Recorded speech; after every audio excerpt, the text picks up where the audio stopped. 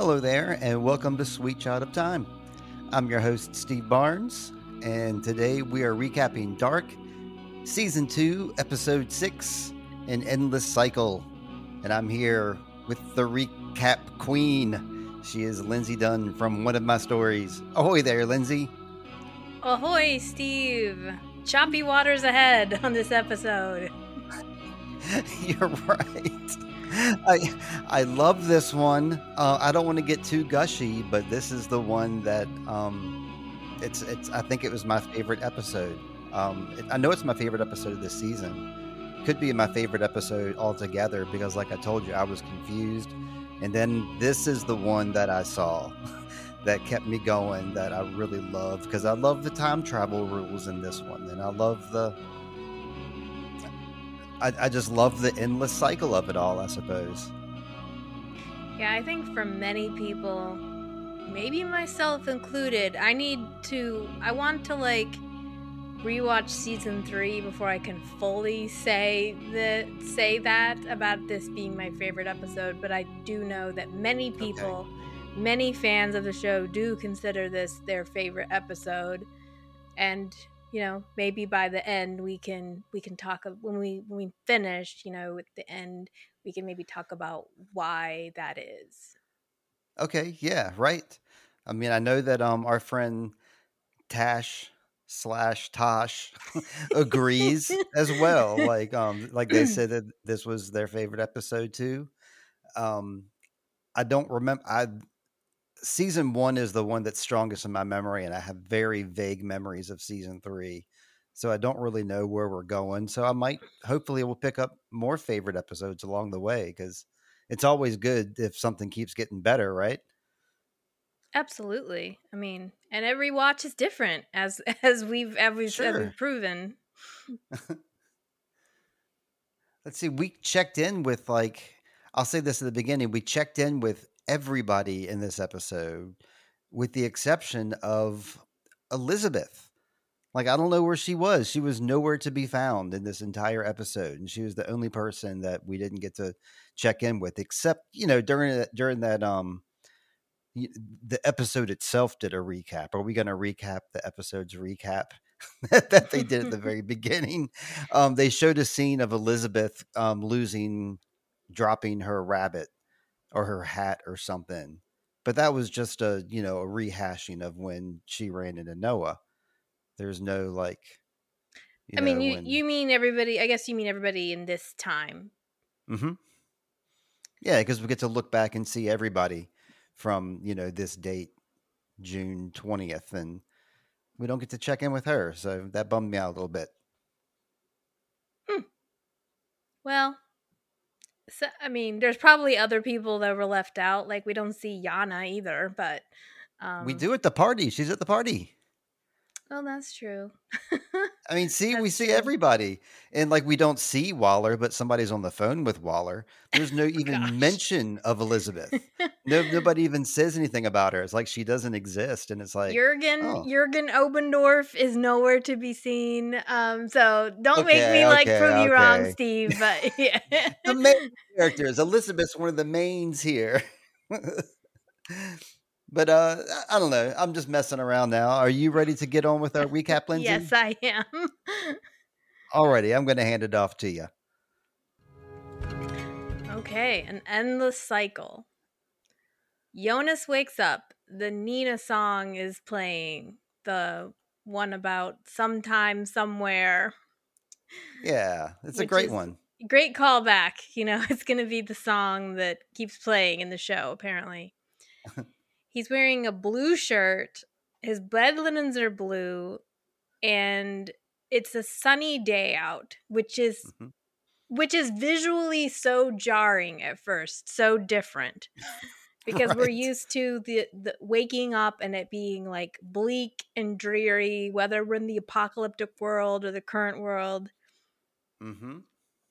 It's just a little trigger that visually lets us know this day is going to be different. Right. There's no neck scar to be seen, and we are looking at Jonas on the day his father killed himself. The day before things started going wrong in Jonas's eyes. And I wouldn't have noticed the blue thing if you hadn't pointed it out to me. But it falls right in with our color schemes. So, Hmm. kudos to you. There's one point for you. Yeah, And I think I went back to like the first episode when he wakes mhm, up, and I mean the bed sheets may not be a different color, but he's definitely wearing like a drab t-shirt that's like a gray mhm. color. So they just made it look just calm and peaceful that day, and like nothing is going wrong. And like the Nina song, I like the one of the lines of the song that I wrote down was the future starts somewhere, and Hmm. maybe that's today. Maybe it's today. Oh, and he's short haired Eunice. He has shorter hair now. So that even though he has that neck scar and stuff, it's like he's decidedly different. Like not just the way he holds his face because of like the pain he's, gone through over this like 6 months. But yeah, his hair's shorter. His dad notices that at one point. Right, yeah, he notices the haircut. This is definitely a more Or the hair clear-eyed grow. Jonas. Yeah. It's not the shaggy Jonas. Um, Jonas then runs downstairs, smells the milk, and pours himself a bowl of cereal. The milk is good this time. There's no rotten milk in the fridge. Everything's going great. Bill's getting paid. He turns to see Michael Conwald in the flesh, the adult Michael. This is the first time we've seen him. Hmm. Besides, we've seen him in pictures, we've seen him in creepy dreams. He's never smiling though. Yeah, but he's smiling and teasing his son. Yeah, And Jonas plans to go to the lake with his friends. His father reminds him it may storm later, right. so bring something for the rain. And Hannah comes downstairs and gives her husband an affectionate squeeze, so they seem like a happy family. Yeah, at this moment right here, everybody seems pretty happy, and especially Michael. It's decidedly, Hmm. happy. I'm so sorry. The cat just put a little bookmark right now. I need to put him up. Hold on a second. Okay, never be sorry for a cat interruption. I love cats. And be sure to hold it up so I can see it before you go. And she left. She didn't hold it up for me.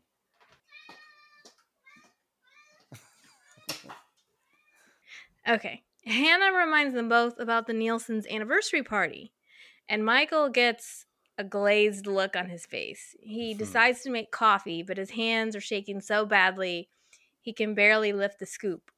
Michael is not going to the party. Right. Jonas leaves to meet his friends and takes the yellow raincoat with him. Michael reacts with terror when he sees the yellow raincoat and drops the coffee container on the floor. He looks as if he's seen a ghost, and perhaps he has. Yeah. Michael says he's fine and just had a moment of deja vu. Hannah steps towards Michael again and puts a hand on his back. She again tries to hug him from behind and asks if he will reconsider going to the party. And he just says he needs to finish his picture. He could finish that picture anytime. We know why he's not going to the party, and she's grappling him. Like the way she's grabbing him from behind is almost scary. It's weird. Did you think it was weird the way they looked when she was doing that? No, no, I Okay. did not. I thought it was nice to see that it kind of reminded me of that this thing about Hannah. She has these insecurities she's expressed. Men will always leave me. And so it's you think about their marriage and how there was that thing we discussed about her going back when she sees him and he wasn't maybe present in their relationship. And I feel Hannah's loneliness here. They're in this marriage, but she's always the one that's having to like try to be affectionate with him and try to get him to Hmm. return the affection. And it's not for him, it's not anything against her, but he's always kind of in his shell a little bit. And I just feel Sure. like she's always the one that's trying to, even though her passion is for Ulrich, her role is always going to be to like feel rejected. So she's reaching out to him. She's trying to be a wife to him, but he's just in his head about something. I guess that's what it is. It shows in his body language that he's really resistant to like her, and that's why it seems like she's grappling because it seems like he doesn't want that. Yeah.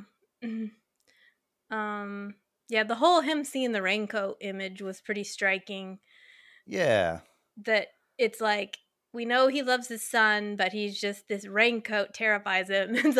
It's like a whole Pennywise situation here. All of a right. sudden, he's thinking about creepy clowns. Well, I mean, he tells us later he has like a distinct memory Hmm. about Jonas specifically in that specific raincoat. So maybe he just hadn't put that together. And, it's just supposed to show us the audience too that, that he's reacting to it. Cause I think Hannah has sort of like one of those premonition reactions later on too, that Hmm. she just realizes something that has been in front of her a long time and shows she reacts to it for us. That's what Michael's doing. Thanks, Michael. Right. But at the time, we don't know he has this memory. So we're just like, oh, he doesn't, for how rainy it is. It's like, did the rain start with Michael's suicide? It's like, yeah, it's you would think that Jonas never wears this raincoat, because for him it just gets his attention right away. Well, I mean, So, it's the endless cycle, just like the name of this mhm. episode. And we're going to see some Marta stuff here that's like an endless cycle, too, that we alluded to last episode. And it kind of Yeah. reared its head in this one. So we're getting there. Yeah. So Michael's hesitation about the party attending is Oh, understandable okay. because, does he remember that they are his parents? This gets to a point you asked last week about maybe how did Katerina used to think about Michael and did how much time he spent, and it was another instance where I'm awkwardly trying to like dodge the topic. Okay. but but yeah, like we can talk about it here now. Like, of course he doesn't want to attend the party because he has these memories of these vague or buried memories of them being his Hmm. parents. That would feel really weird for him to be at a party where he's like now the same age as the people that raised him. Right. And we talk so much about Inez giving him those drugs too. So we don't know how much of like his youth was raised in a haze where he kind of can't Hmm. decipher like memory from dream, from reality, from anything. Yeah, Inez says the man dreamed was he a man who dreamed he was a butterfly, or was he a butterfly that dreamed he was a man? Oh, So did does Michael, did he dream they were his parents, or was that real and he's living in these dual realities and not sure which one is real? So yeah, you oh, have to good wonder if callback. he thinks he dreamed it. Yeah. Okay.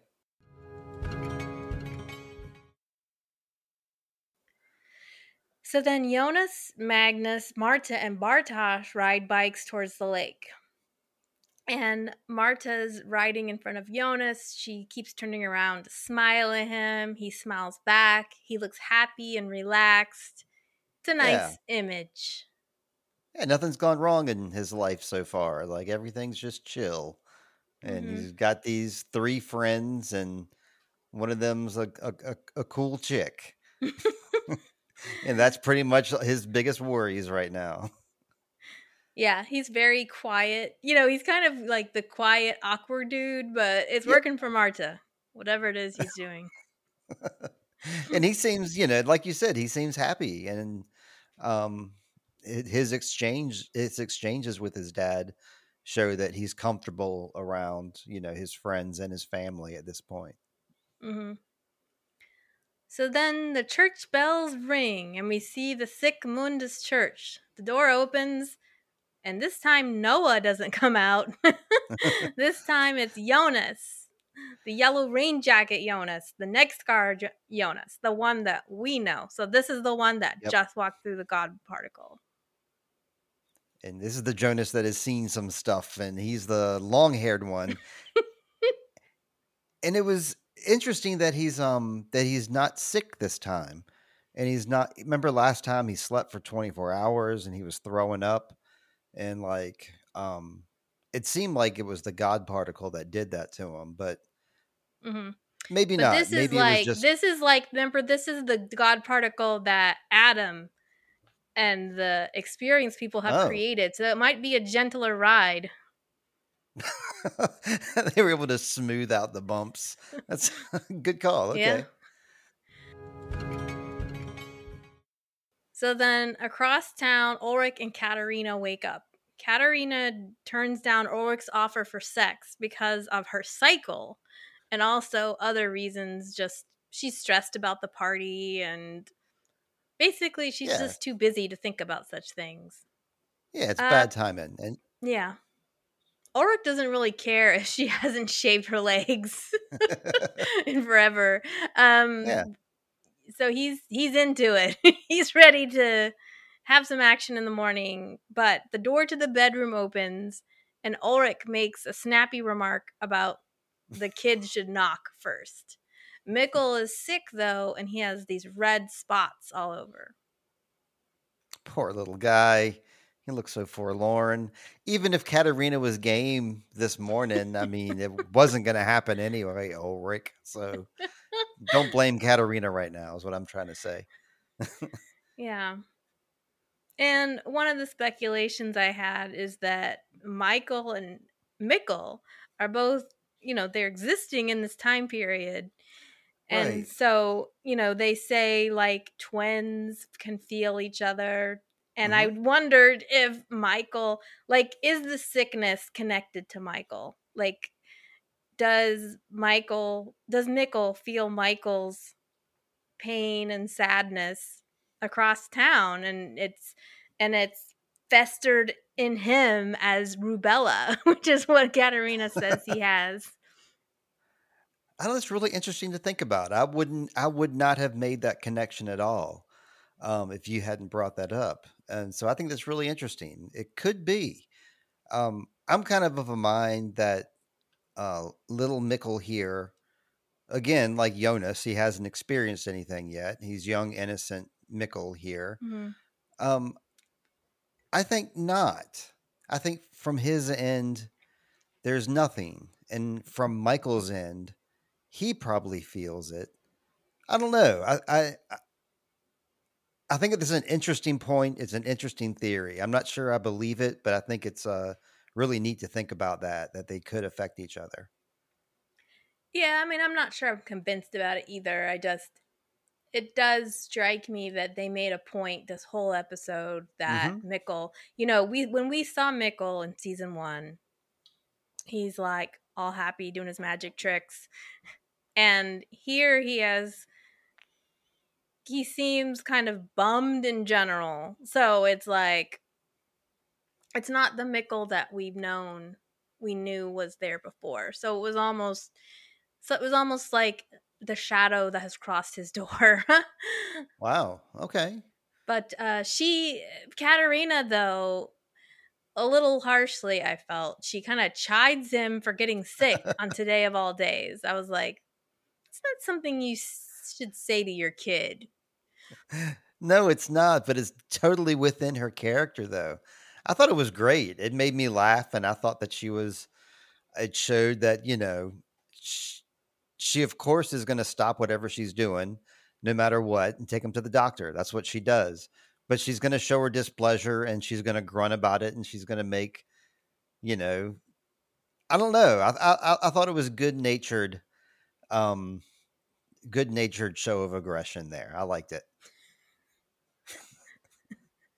Fair enough. Or maybe I'm just smitten by um, Katarina by now. I don't know. Like the last few episodes, she's really caught my eye.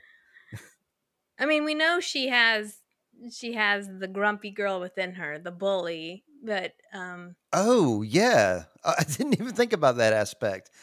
Oh, man. Okay. You don't think she smacks the kids around, do you?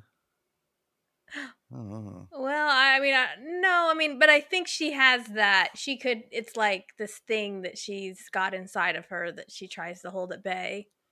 Okay. Um, but yeah, But I think she does a good job here, though, because it seems like she's, in a loving way.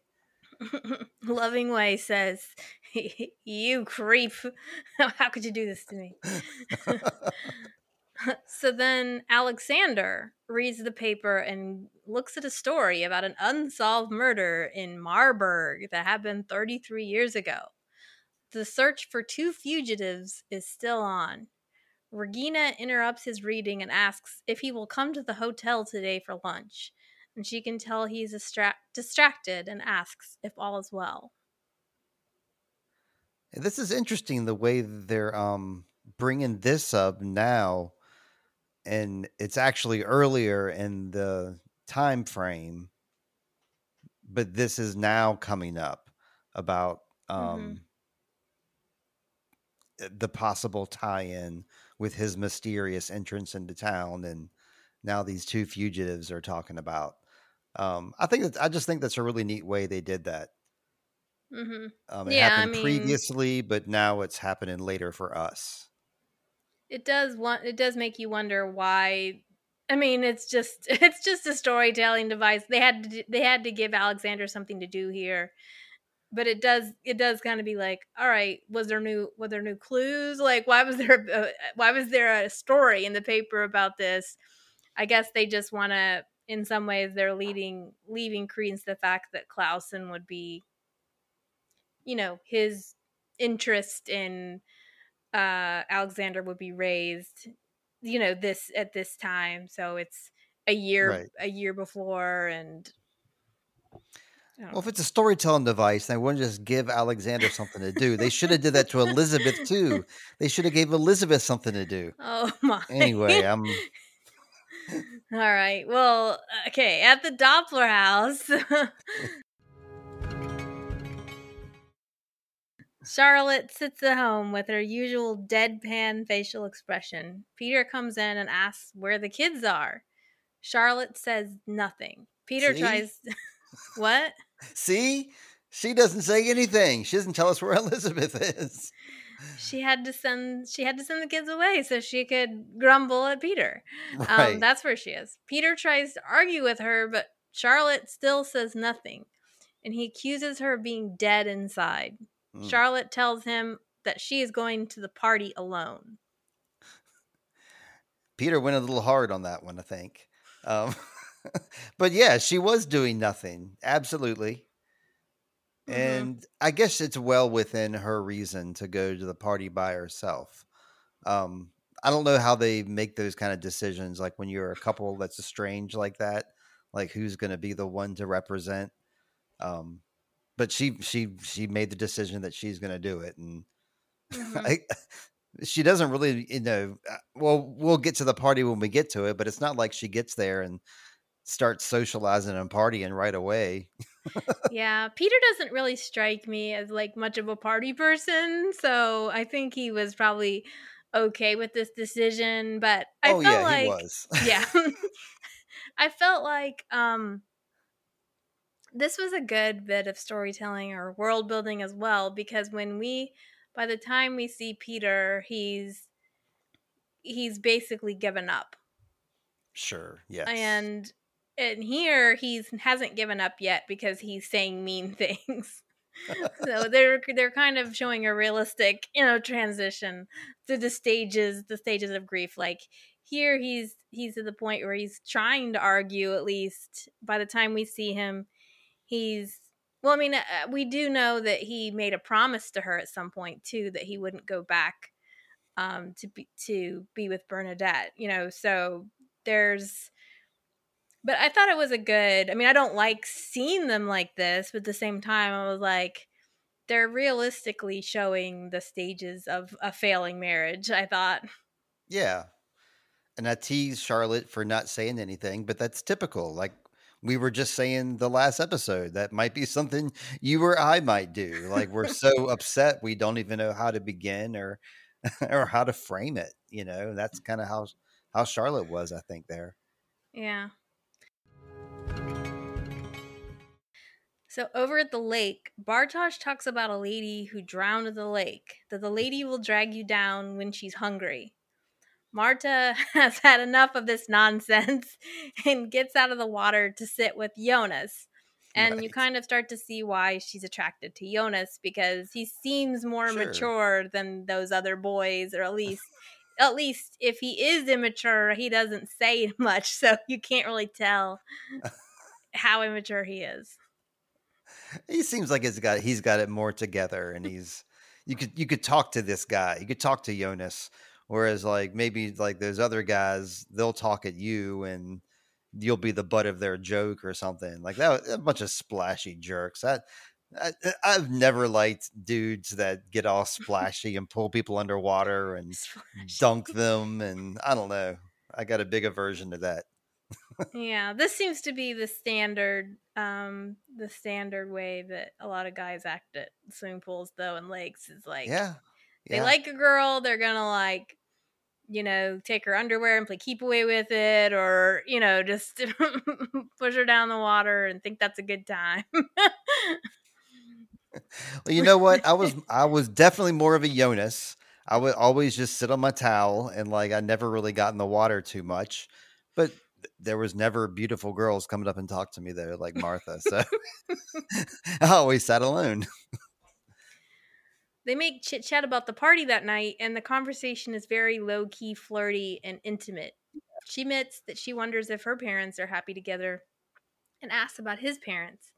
Jonas isn't sure if they're happy or not.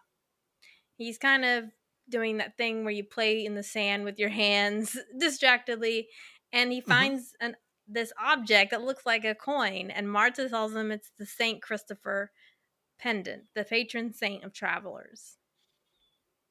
And she apologizes for knowing that for some reason. Did you catch that? Yeah, I think she's trying. I was guessing that perhaps maybe their family. I mean, we haven't really. Well, we do know that Ulrich is an atheist and trained his kids that, Hmm. but it makes you kind of feel like it's one of those. This is one of those Oh, families where like, oh, we go to church and we know who all the saints are, but then it doesn't make sense with what we know about Ulrich maybe unless. that's why she apologized. Like, I know I'm supposed to be an atheist like my family, but I'm kind of interested in this Or mystical maybe stuff. Ulrich's not, but Katerina is into it. Sure, yeah. We Yeah, don't know at this point, but she right. knows her saints. She can recognize them by sight. That's pretty amazing. Yeah. It's kind of neat that it's the patron saint of travelers when Of we have course. the travelers, right? Like Yeah. that's a pretty spot on thing there. And maybe And that's how they got their name. yeah, and I mean uh Jonas the Jonas we know is a traveler. Right.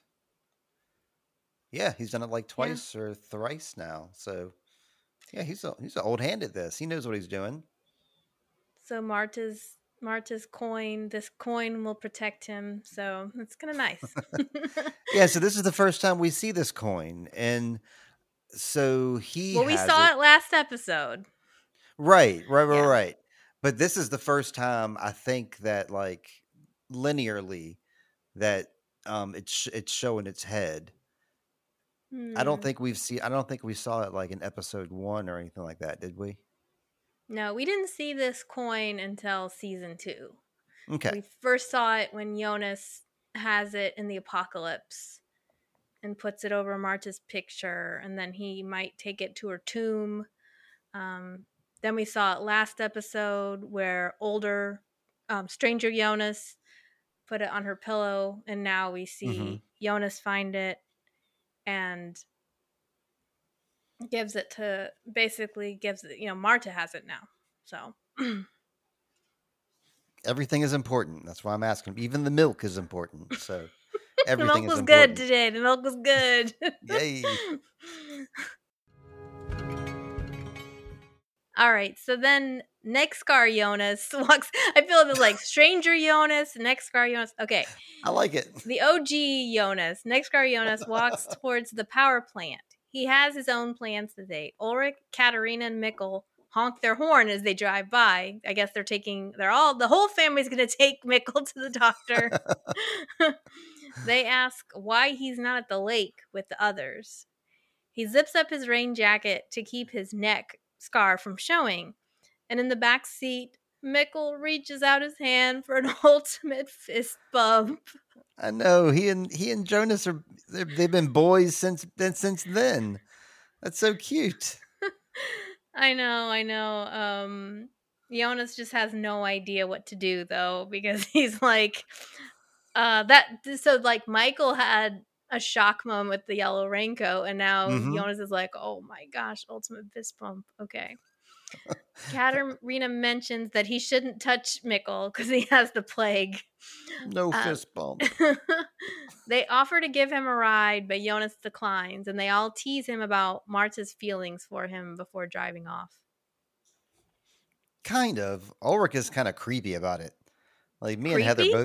me and Heather both thought that Ulrich was being really weird to Jonas here, especially considering that Martha's his daughter. And like, I don't know. I just thought he was being very strange about it. Mikkel was being appropriate, like just kind of like, oh, she's got a crush on you. That's appropriate. But Mm-hmm. I think Ulrich, I don't know. He was What did being, he I do? thought, just the way he was like, hey there, Romeo. We know you're not we know who's looking forward to seeing you when it's not Magnus. Like he makes like three allusions to him being a dream. Yeah, he's like buy a dream boat or something like that when he leaves. Like I don't I know. think it's I just I I thought he think was it's being just to creepy. show there's like warmth between the family, and everybody Yeah, knows these two like each other even though they haven't admitted it yet to each other. even Mickle knows. Yeah. So at the lake, Magnus pees behind a tree. It's a great paragraph Woo. opener. Yep.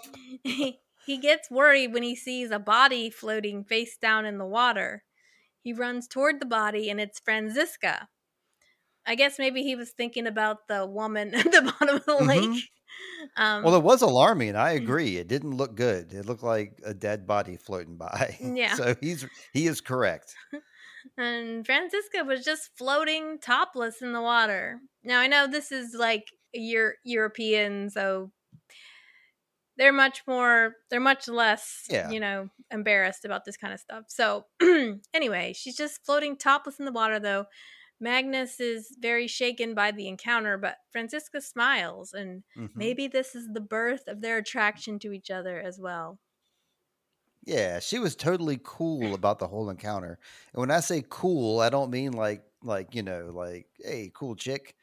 I mean like kind of like a chill like a how would you describe that? Like I don't know, she smiled at the end, and if she didn't smile at the end, I would think that she was completely numb the whole time because she didn't give Magnus like any flirting, any smile. She was very nonchalant, I guess is what I'm trying to say, in a Yeah, very cool temperature kind of way. she was chill. She was just like, you're acting, you thought I was dead, okay, and started running towards me this way, and I'm like naked in front of you. Like, didn't really seem to shake her much. It shook him though. He kept cool about the whole thing, but Yeah. obviously it started a crush here. He's like, gotta go. Just random. Um, yeah, this isn't. It's like he's another person. Doesn't seem shaken by much, so that it says a lot that he was shaken by Francisca.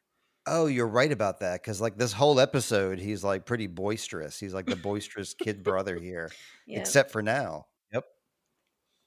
So Marta is reading the play Ariadne, practicing for her performance. She catches Jonas watching her, and she asks if he ever wishes he knew what happened next. if not way in the future, at least in the exact next 5 minutes. She Interesting. sometimes gets the feeling that something will happen. Magnus interrupts an almost kiss by running between them. This is what I'm talking about. The dork.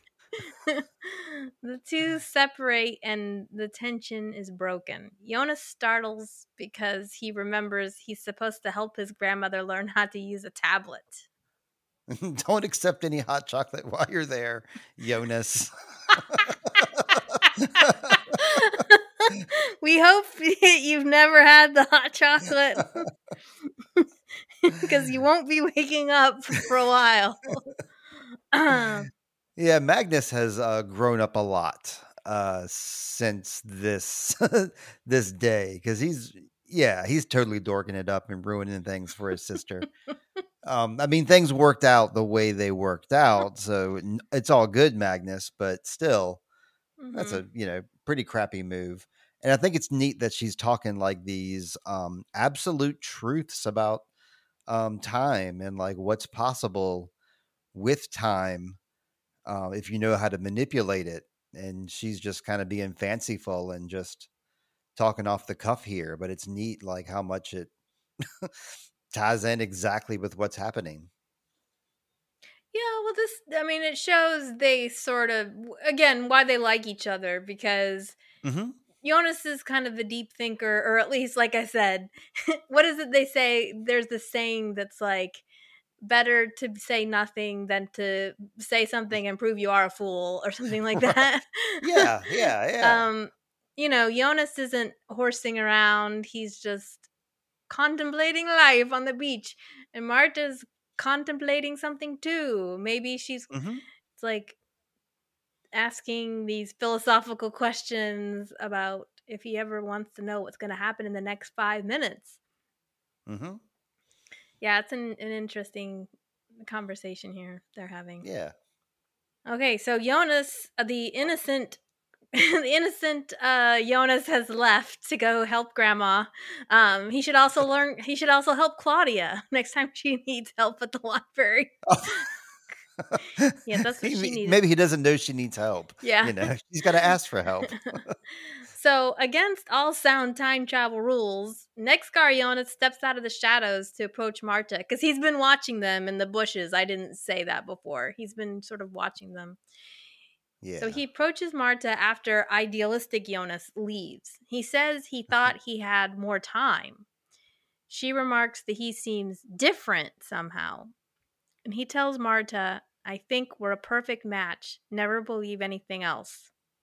So it's the line that we've heard over and over again. Hmm. This Jonas, the next Jonas, the last time he saw Marta, he told her, we're not a match. We're a bad match. And so he's trying to make Okay. that up to her by reassuring her that no, I lied. We are a match. Only he's now saying it earlier than that other time when you can't make up for something that you did later. But Jonas is trying, and so it's one of those bootstrap paradoxes here. This is a chicken or Hmm. egg situation. Hmm. How do we track the genesis of this phrase? Who was the first person to actually say it? If we're to believe the Jonas here says it in 2019, but then we know that this Jonas heard it in his dream. And who did, Hmm. where did that come from though? I get, it seems like this Jonas that's running around with the neck scar is the one that's inadvertently actually making things happen. So I'm of belief that this is the first time that it's said, but it's only because he was able to go back in time to say it. But Mm-hmm. that's an asterisk. This is the first time I believe it's said. Mm-hmm. I also think it's neat how like when he came in as neck scar Jonas, he came back after like a couple of seconds or whatever. And the thing he says was like he thought he had more time. What he said actually kind of made sense in context of like their conversation they were having before. So it like seemed kind of off the wall, but at the same time, it's kind of like, oh, he's just, doing more of that deep talk like we were doing before. So it almost kind of plays in. Mhm. Well, yeah, but he did he was just like, "I gotta go help my grandma," and then he comes back, "I thought I had more time," like, it it's still a little bit of an odd, beginning, but, um It's odd in a cool way. Like Marta was probably like, kind of like, oh, that's interesting. I like this. So this Jonas and Marta kiss. So the it's not the, like, innocent Jonas that kisses her, um it's like the veteran the veteran Jonas. Right. Mhm. And this And make this is the beginning of in the first episode of the show, we know that, Marta alludes when they meet, they're like, "Can we talk about," she's trying to say, like, "Can we talk about what happened between us?" And he's that's just right. like, "What? I'm fine, no." Like, that that Jonas didn't really know what Mm-hmm. happened. Like, Hmm. he knew about their conversation at the lake, but he didn't know about the kissing because that isn't this Jonas. That isn't that That's not Jonas. this Jonas, but that Jonas has his first kiss with her later though, and they actually do more than kiss, and that's the That's idealistic true. That's Jonas. true. That's true. Yeah. Yeah. Okay. You're right. But But this guy is the one who's getting it jump started. He's the yeah, impetus. it's because of this Jonas Mm-hmm. that Marta is able to take a step because it's like, sometimes people are like, "Oh, well, I don't want to say I like him if I don't know if he likes me." Because of this Jonas, Right. Marta's like, "I'm into this now, and I'm gonna make sure that I'm gonna take the next step. This person took a first step with me, so I'm now brave enough to take my next Mm-hmm. step." That's right. All green lights. Yeah. Yes. So now we have a scene, a very poignant scene where Ulrich and Katerina stop by Hannah's to pick up some glasses for the party. Michael looks out the window as they pull up. Hannah wishes them a happy anniversary, them meaning Ulrich and Katerina. Mm-hmm. Mikkel is with them since he's sick, and he goes inside the house to use the bathroom. Michael sees him get out of the car and begins to have a panic attack. Yes. And he comes inside the house and like goes that Mikkel goes into the house and he's kind of walking around like I've been here before, or he's just having this weird reaction to the house all of a sudden and goes into the Yeah. bathroom. Yeah. Did you want to say something? Did you want to comment before I move forward? Yeah, yeah. I had a couple things to comment Yeah. about. First off, the way he like looks around the house as if he's been there before, Mhm. which I guess is like the falls in with our endless cycle theme. Like I was saying before, this is young, innocent Mikkel who doesn't know anything at this point. However, this is also the same house that he grew up in. So it's or that he's going to grow up in soon. Mhm. So Yeah, it's one eventually. right. So that I don't know. That I kind of took as like looking around as if like, where's the bathroom? I'm sick. I'm slow. But upon further introspection, it's like it's neat where he's at. And the other thing was just something an offhand remark about how Ulrich says that Mikkel can just go pee on a tree, and the women are a little smarter, and they're like, "Go in the house and use the bathroom, Mikkel. It's fine." But that Nielsen family likes to pee outside, apparently. Well, you mentioned Hannah before, and I guess this is before I move forward. I'll also say this is where Hannah seems to have a strange reaction, To where Mikkel, she looks at yes. Mikkel and all of a Hmm. sudden kind of tilts her head and is like, like she's seeing him for the first time almost. I think so. Like, what did I write down? That um she she's finally recognizing him because it's not like she spends a lot of time with this kid. You know, they're not like I don't think maybe they do spend time.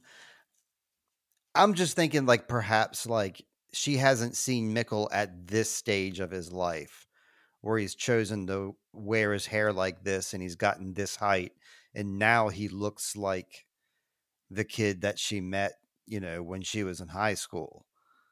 Maybe the last time she saw Mickle, he had short hair and there was no recognition there. And now he's starting to finally become, But more I don't think she recognizable to her. really like. I don't really think she really recognized him. So like, oh, it's the kid. Like, it's the kid No, that I married.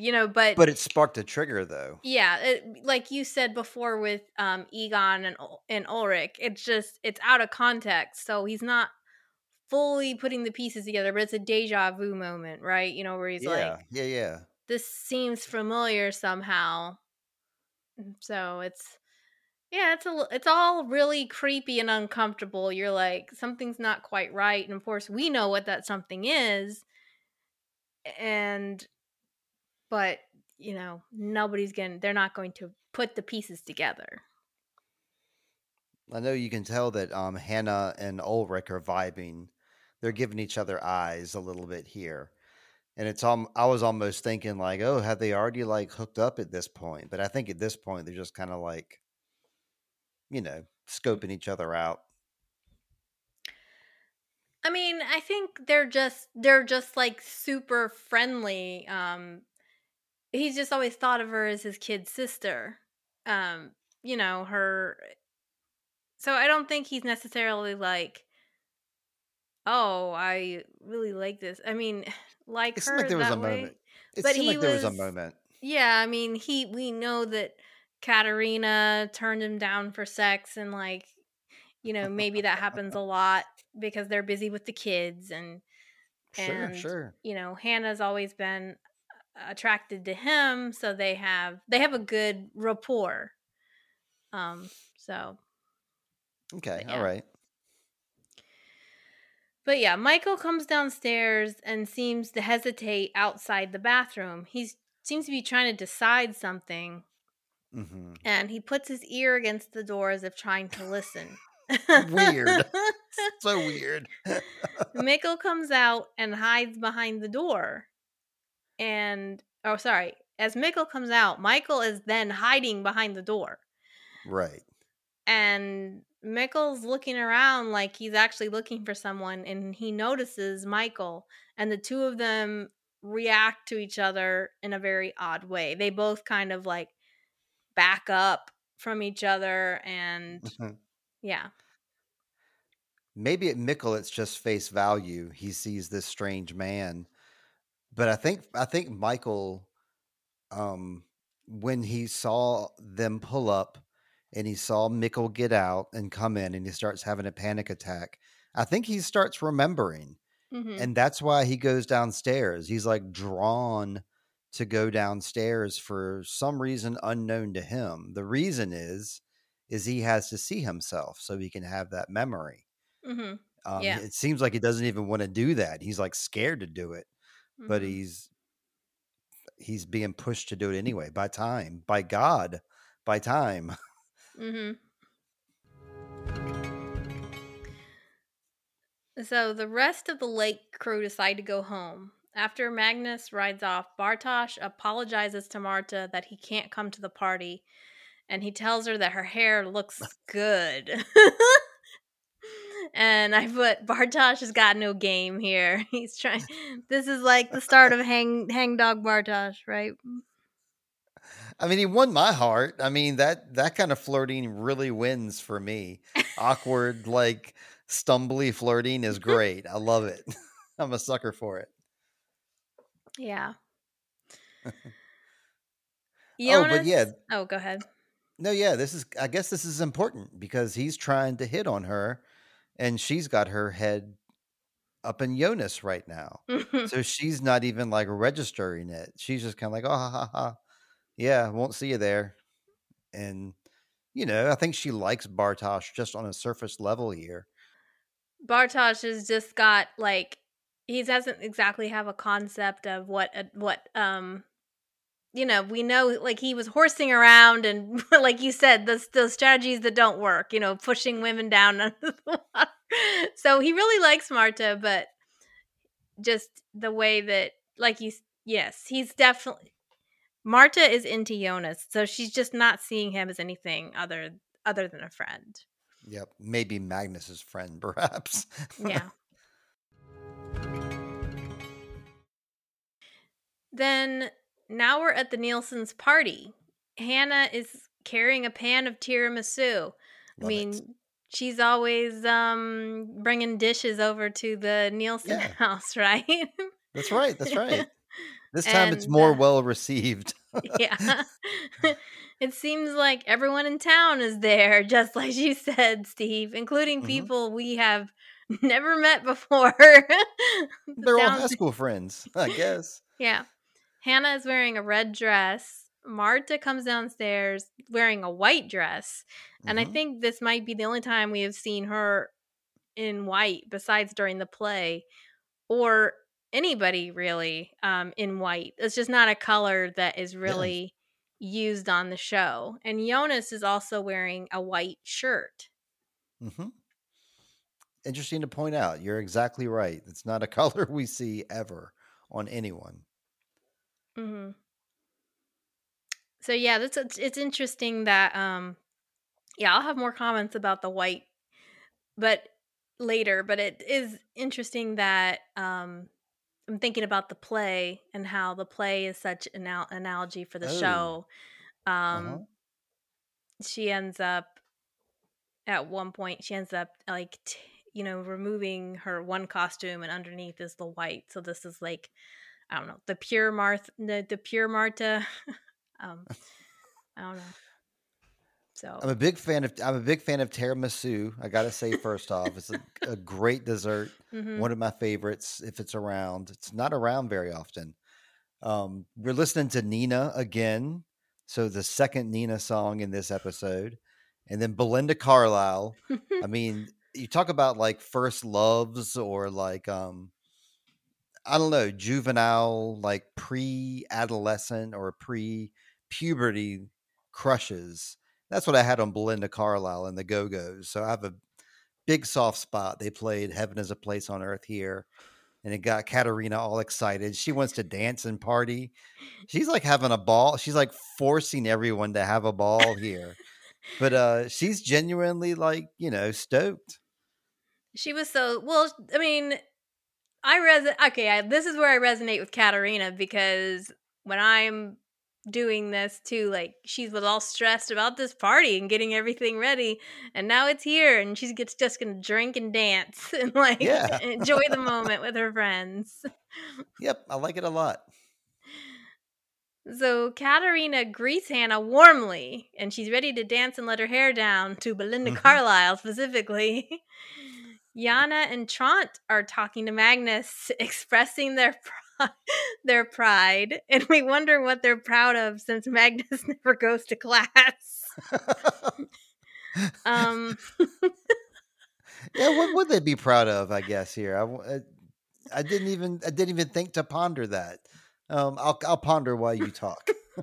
I think they love their grandson, and We I all love think Magnus. they're talking about they're going to get him a car. I think is what the topic is basically. But I thought it was Oh, hilarious that they were just like, maybe he's graduating or something. Maybe he's a year older than her, and he's graduating or something, or maybe he's got his license.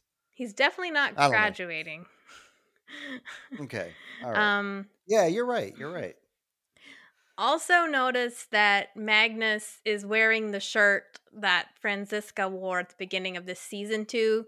Do you remember when they're sitting by the lake and she gets the text and goes off to see that, collect the money? She's wearing this Hmm. button down shirt, and I was like, oh, that's Magnus's shirt.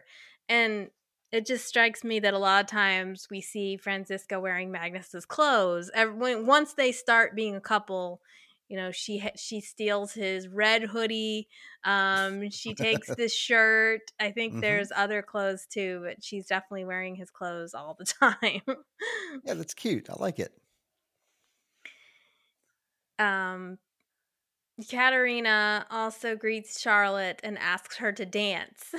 Charlotte declines, of course. It would be very odd if we saw Charlotte dancing, I think. I can't picture it. I can't. Hannah notices that Peter isn't with her, and Charlotte also remarks that Michael's absent. Et tu, Brute? I mean, more proof that they should be hanging out, you know? They definitely should be hanging. Yeah. Ulrich opens a bottle of champagne, and both he and Katerina drink straight from the bottle. This is Germany. Ulrich and Hannah share a moment. Okay, now they're starting to now I will say they are starting to vibe here. But Ulrich is dancing with Katerina, but he looks at Hannah. We catch Hannah glowering at the two of them. Hmm. Hannah's kind of giving herself away here. Oh, yeah. There is the 1,000-yard stare, I think is what you call that. Visible to anybody who wants to pay attention. So then Jonas walks towards his house. The Mm. stormy weather there's gusts of wind, and as he walks toward the house and walks inside, he has tears in his eyes at the sight of his house where he hasn't been since he burned the letter. Oh, okay. So this is a war-torn Jonas who has seen some shit. Is what I wrote here. And this Yeah, is his home, you know? yeah, he was. I didn't even think about that fact that he was just living in that burn up house for 6 months at least. It's been about 6 months, right? In Jonas time. That he was like when he was in this house, but it was in the Hmm. post-apocalypse world. His dad comes out to greet him, surprised that anyone has shown up. He expected everybody to be at the party, of course. Jonas's face gives away a world of emotion. He comes forward to embrace his dad. Michael is surprised at this greeting, but hugs him back. And Jonas tells his dad that he knows everything. Jonas goes to give him an ultimate fist bump and throws Michael into a tailspin. He calls him by his name, Mikkel Nielsen, a name that Michael hasn't heard in 33 years. And heartbreakingly, he asks his dad for forgiveness. Yeah, I don't even know how to begin talking about this, Lindsay. This is some great stuff. Mm-hmm. I love the way Michael is reacting to Jonas here. Like he has no idea what's up at this point, but he's being so supportive and wonderful to Jonas, and I think that's a great way for them to start this very interesting interaction. Remember when we were talking about the reveal, when you reveal yourself to somebody and you're trying to convince them that you are who you say you are, and people they tend to use words a lot. They'll be like, remember that time, like, I mean, Stranger did this too. Remember that time when I dropped that glass on the floor and Right. I have the scar on my foot to prove it? And they always to, I feel like this is like so much more effective with Jonas just reaching out, ultimate fist bump. I mean, Yeah. Yes. was everybody crying at this point? I mean, it's like, Yeah. I was gonna it's. say like if you didn't start crying at the first hug, then the second hug. If you didn't start crying then start looking at yourself a little bit more, because Mhm, yeah, this was a very a very emotional scene. Maybe more so for like Heather, who like recently lost her father. mhm, Maybe that touched her more so than it did me. Um, yeah, it's a great scene. yeah, and him just the simplicity of saying, "I know everything. I know that you're Hmm. Mikkel Nielsen," and just calling him by his name, and having Michael just be like, "I can't," he was speechless too. He just doesn't know what to say to Jonas at that moment. Like, Right. but you can see it on his face. So good. So, across town at the Nielsen's party, Ulrich is regaling everyone with a slideshow of pictures of Katerina when she was younger, and Hannah's in some of the pictures too. Mhm. Mikkel comes downstairs looking for some comfort from his mother, and unfortunately, the music playing is Rick Astley. Why did you say unfortunately? It's a banger. Come on. I just don't want to be rickrolled on, on one of my favorite shows, Steve.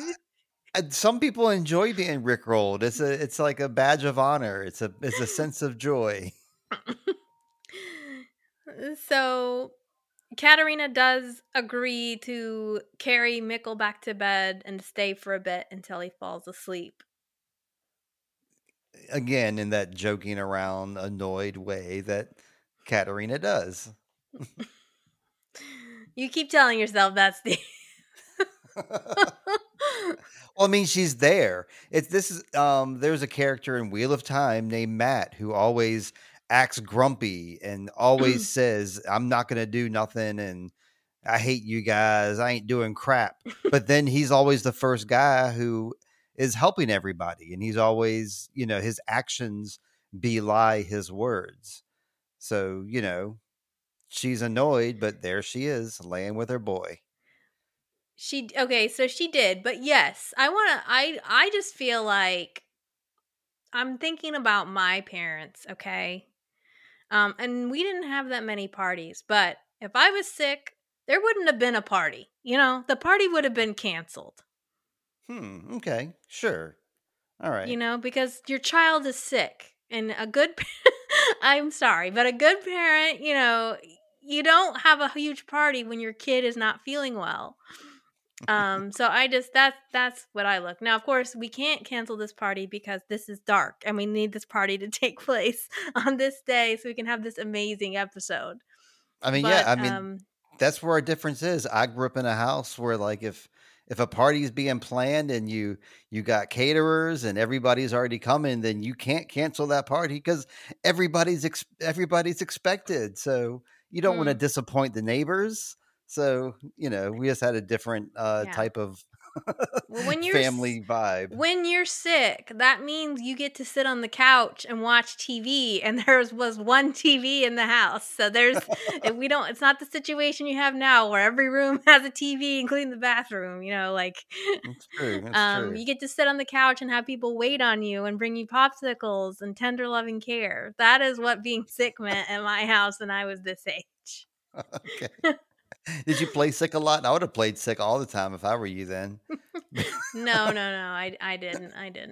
I did a few times when I was in middle school because I after I saw ET, it was like, oh, you put the thermometer under the lamp, okay. Movies and Um, TV teaching us so much. yeah. All right. So back at the Conwald house, Jonas asked his father not to kill himself. He believes that he's here to stop that from happening. Then he realizes his father has no plans to do such a thing. Yeah, we're shocked by that too. Yes. Yeah, we are all shocked because that's always what you want to know is why did you kill yourself? And it's like Michael's like, "What are you talking about?" Yeah, I mean, it seems like perfect timing too, because he's just gone through a whole bunch of stuff. He's like the Nielsen's dealing with them. He just saw his former self. Mhm. Everybody's out of the house for the evening. So it seems like he has been planning to kill himself, but Yeah. he shows us here. He's like, "What? No, that's not my plans tonight. I was going to Yeah. paint." Yeah, I kind of feel like in a way the show rickrolled us Yeah. because even earlier he said I must finish my picture. So you're kind of Hmm. thinking he's got to finish this picture before he kills himself, right? So Right. they were Exactly. doing things to make you think to lead you to that conclusion and here it's like no. Jonas wants to know if he's written his letter and he actually takes the letter out from his pocket Michael asks, Jonas begs him not to do it. So, like, if you, yeah, it's kind of like if you don't want your dad to kill yourself, why would you give him a suicide letter? Oh, that's why I killed myself. There you go. But yeah, it's like Jonas gives him the letter here. Yeah, it's like a weird like loop of causation is what's going Hmm. on. Like I guess we talk about it more later, right? How about how that is, or can I Hmm. talk about it now? I'm going to talk about it now, right? I Let's mean, talk about it a how bit later. We're getting a little bit seen a little bit later. okay, yeah, sure. Um, Oh, for now. Oh, Go ahead. if we were to talk about that, the causation loop, then I would recommend a good book that also deals with that. And I'll do that now, so I won't do it later. It's a book called Rant by Chuck Palahniuk. He's the same guy who wrote the original book Fight Club. Mm-hmm. And Rant is deals with time travel, deals with going back in time and interacting with your father and your grandfather and making the past and making the future happen. And it's not nothing like dark at all, but it reminded me a lot, especially these scenes with Jonas talking to Michael. So there's my book recommendation. I used to recommend books every week on Sweet Child of Time, and I haven't done it for months and months. So there's our Mm-hmm. book corner. Okay.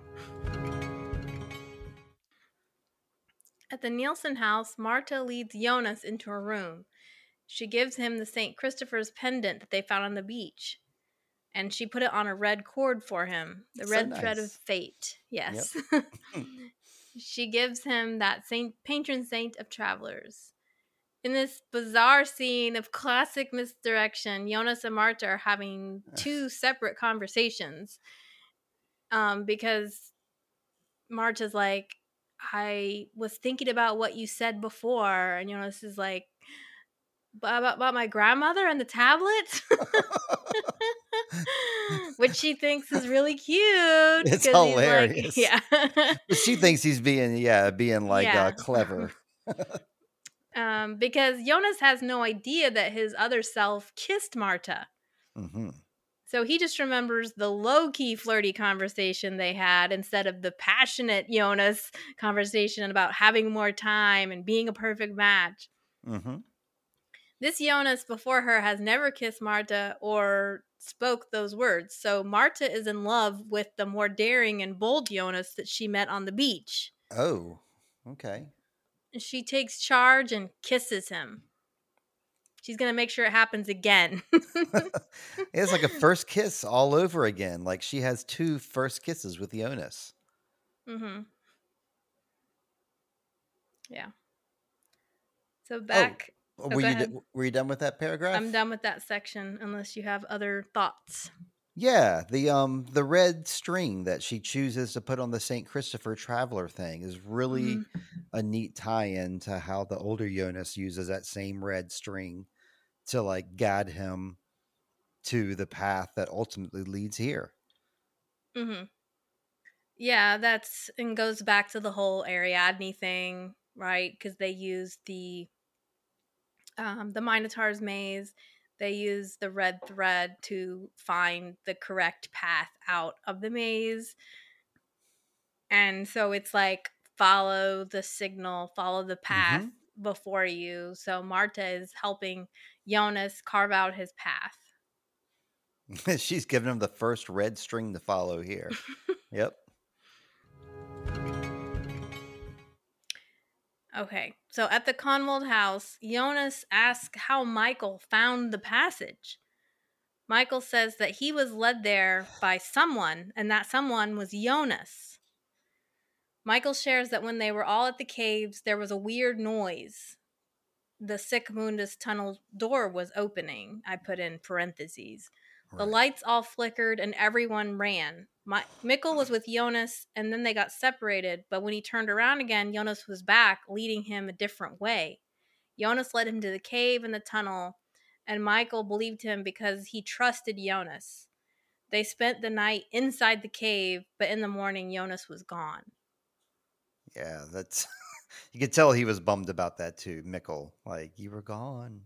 Um That's neat the way they flash back to like the original night, and we get to see it all again, like through different eyes, and then we see the new Jonas lurking behind a tree. New Jonas, Mm-hmm. the what did you call him? The Next Jonas. next scar Jonas, like hiding behind a tree too, just like his buddy Noah, hiding and watching, and then guiding things to happen. Except he doesn't have any memory of that, is what he Mm-hmm. tells Michael here. Yeah. So obviously that's something I guess he'll do later, maybe.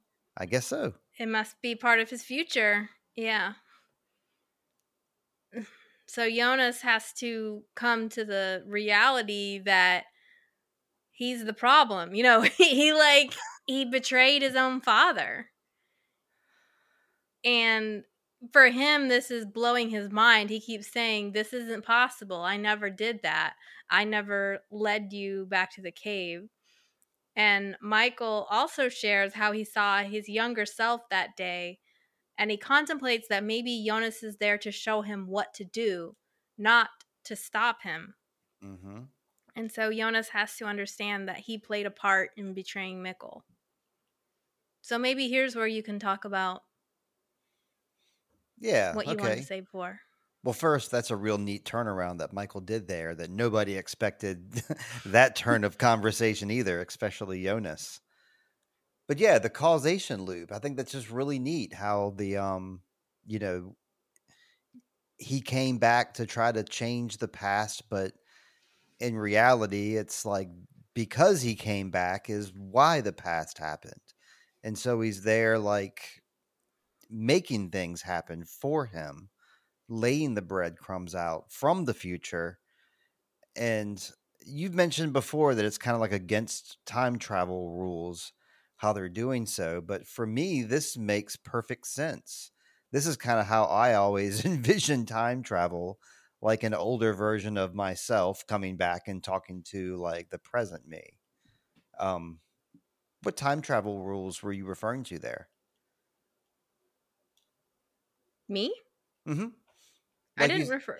I didn't refer to any rule. Oh, you're saying against all good time travel rules that Mhm. we're breaking them. Right. Um, like you're not in most when most time travel shows. They're always like, don't talk to yourself. Like don't Oh, those type of don't rules. yeah, Okay. don't talk to yourself and don't interfere. Right. Okay. And here, like Jonas did, Jonas did that. Michael also did that. Like, Everybody a does. smart time travel person would not go go confront their younger self coming out of the bathroom. You would be like hiding until they left. So that's those are the kinds of rules I was talking about. Okay, well, you make perfect sense right there then. Yep. But yeah, this would be really hard for Jonas to just be like, you betrayed Mikkel. Like he's been like, I'm trying to save Mikkel.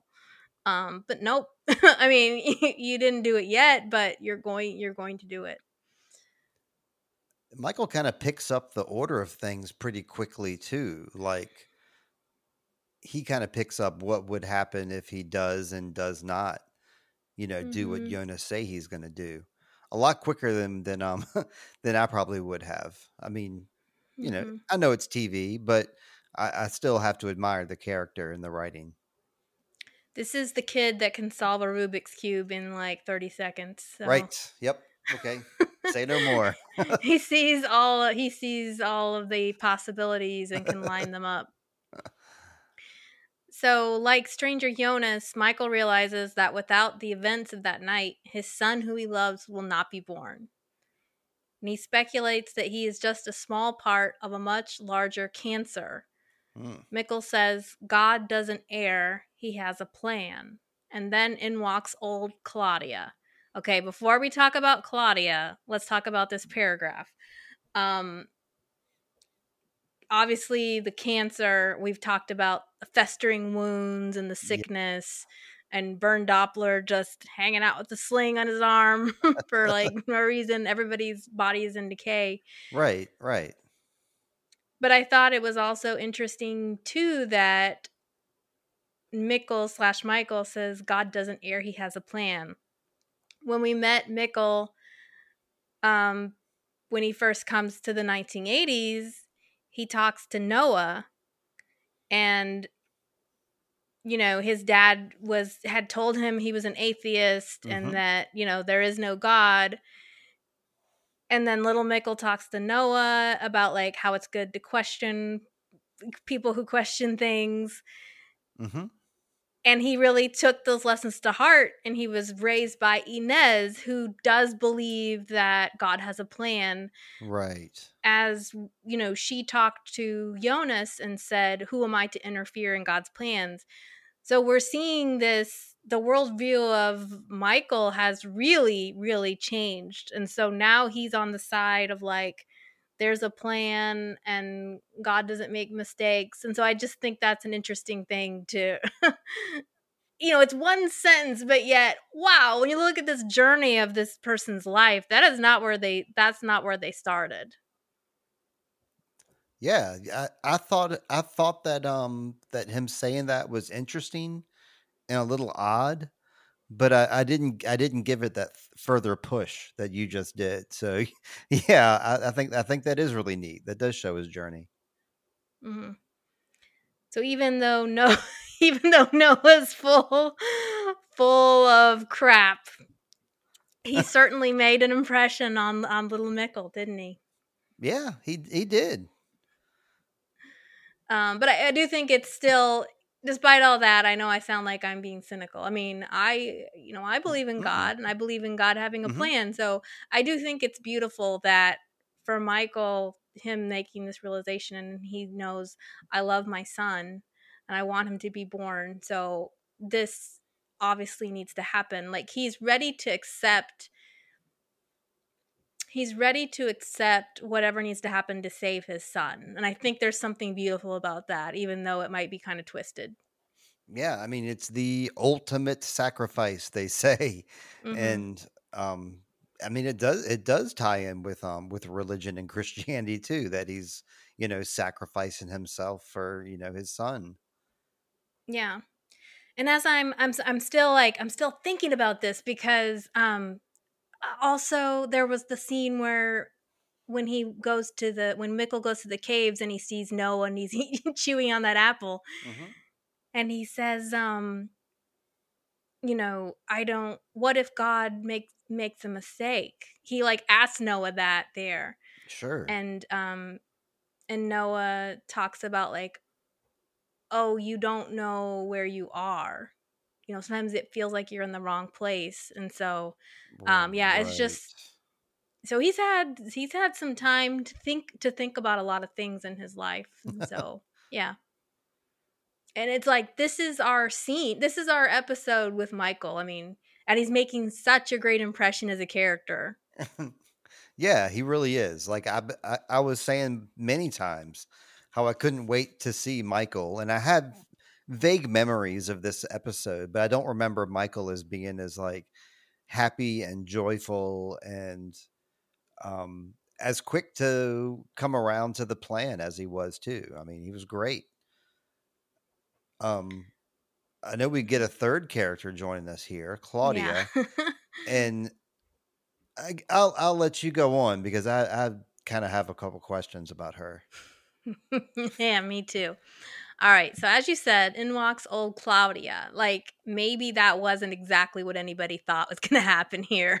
No, Definitely was not expected. She tells him they've met before. Like she's been looking forward to the day that they've met before.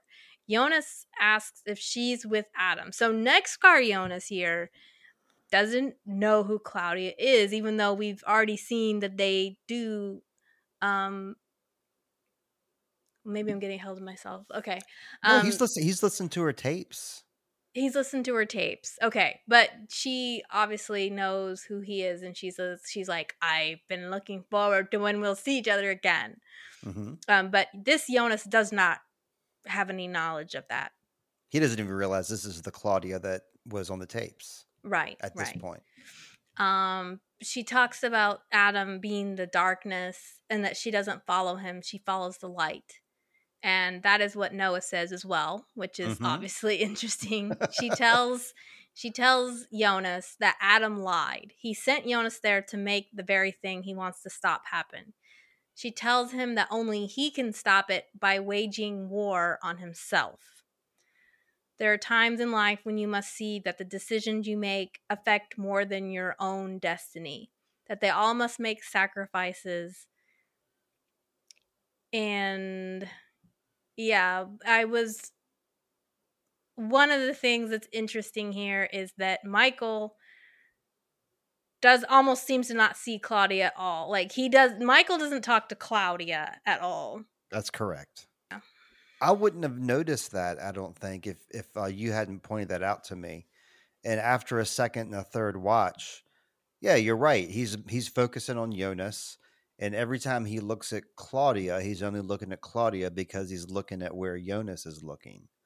So it does kind of seem like he might not see her, but I don't know. I'm kind of an opinion that she is there, that she is actually Mm-hmm. there, and they can both see her and hear her.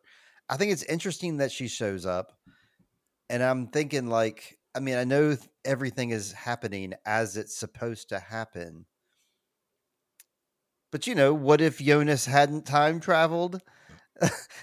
Like right now, would Claudia have like shown up and talked Michael into hanging himself somehow, or is maybe she there to like offer a third perspective, um to kind of, because it's pretty much at her insistence that pushes Jonas over the edge and enables him Mm-hmm. to walk out. Yeah, I don't she's know. It's almost just like I was like, I'm gonna make another religious metaphor here. okay. It's almost like Father, Son, and Holy Spirit here. Like Claudia's almost like the Holy Spirit role, the guide that comes in and shows you the right thing to do. Hmm. Who may not even be, and it seems like the person's not even in the room. Right. That Um, would make perfect sense with what you're saying. I just came up with that just now, so don't think I've thought this out. But I was like, No, but it really oh, works, there's like, especially with the fact that Michael, we can't tell if Michael can see her or not. That makes total sense. yeah. I mean, you're right. I do think it's not like she's invisible, but it is just interesting that he's not really interacting with her at all. Like he doesn't speak to her or say, Never. "Who are you? What are you doing in my house?" like a normal person would. Yep. Um, One of the things I didn't put in the recap is she mentions she's seen the world without him. Because Jonas is like, well, if I Right. if I don't Right. exist, then Adam won't exist. So isn't the answer for my father to live and me to die? So, this is obviously the answer is that for me to stop existing.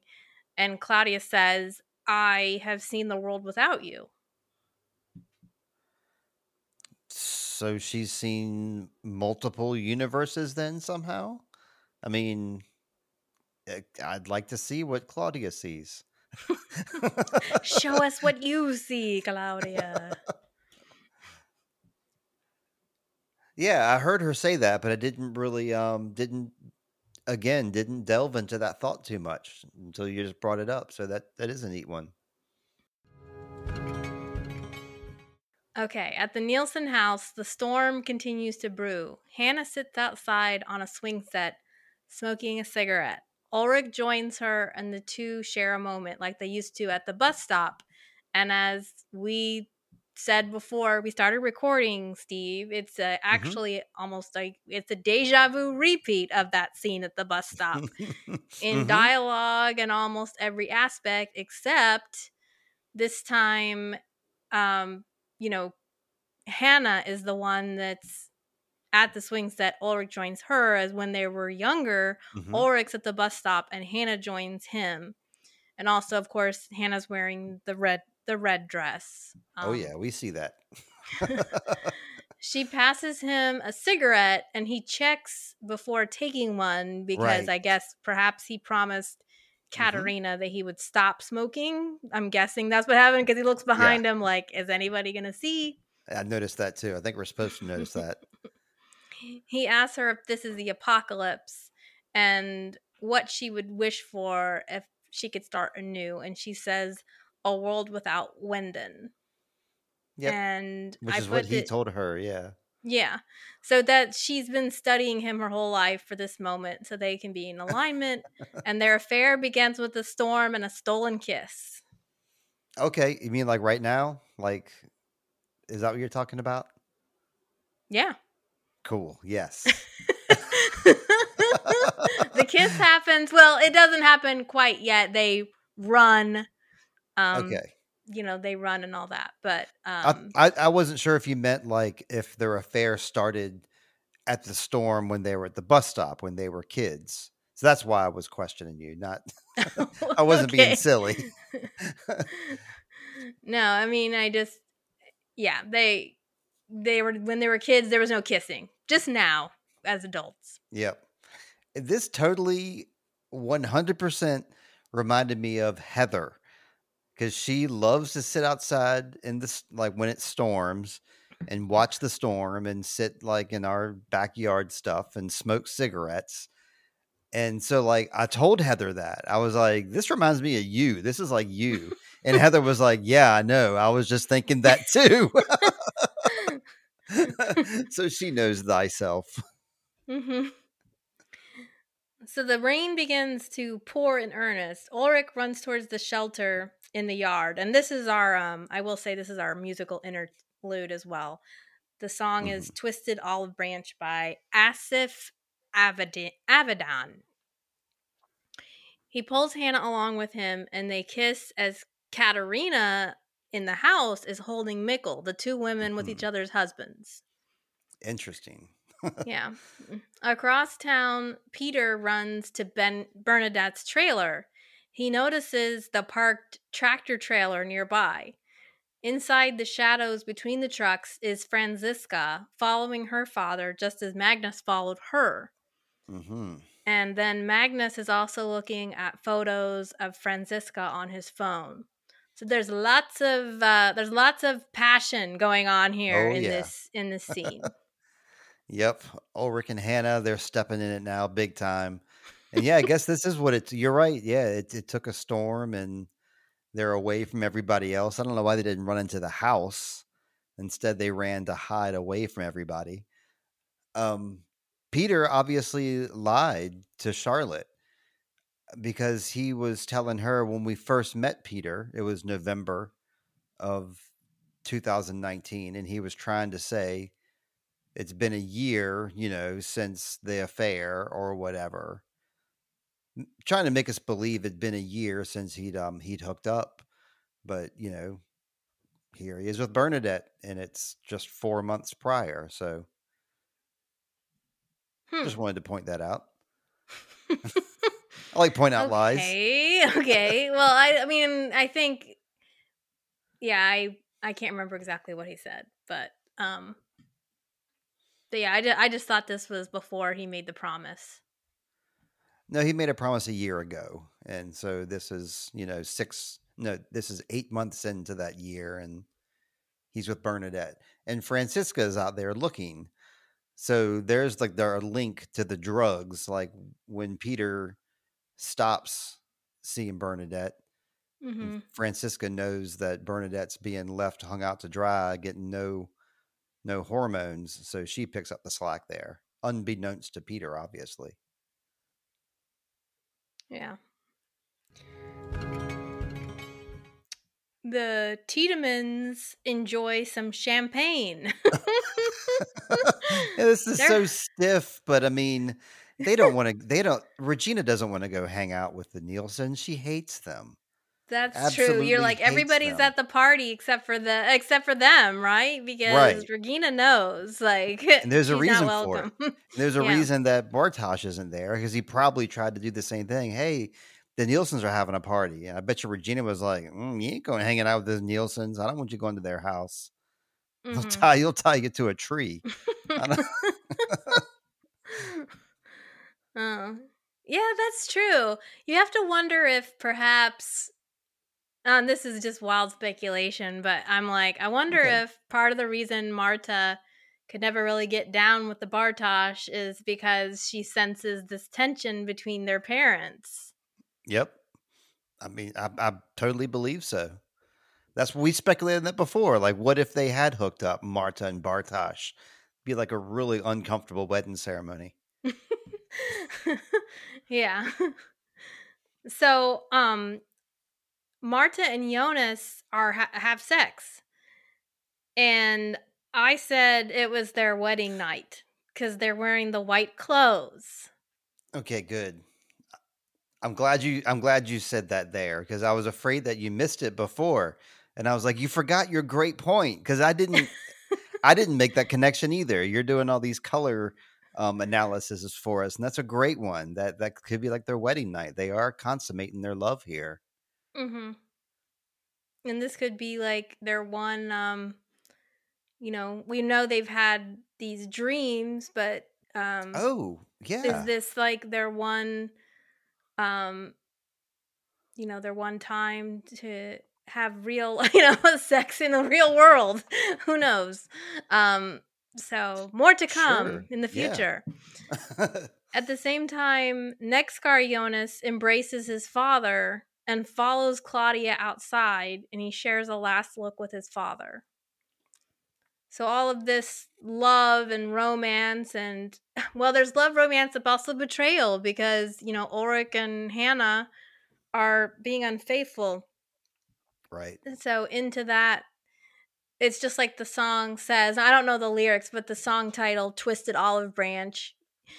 It just strikes me that this is, this is like the festering wound. Into this beautiful day Hmm. is inserted a lot of grief and loss and toxic energy here, betrayal. Peter and Bernadette, they may love each other, but he's cheating on his wife. So there's Hmm.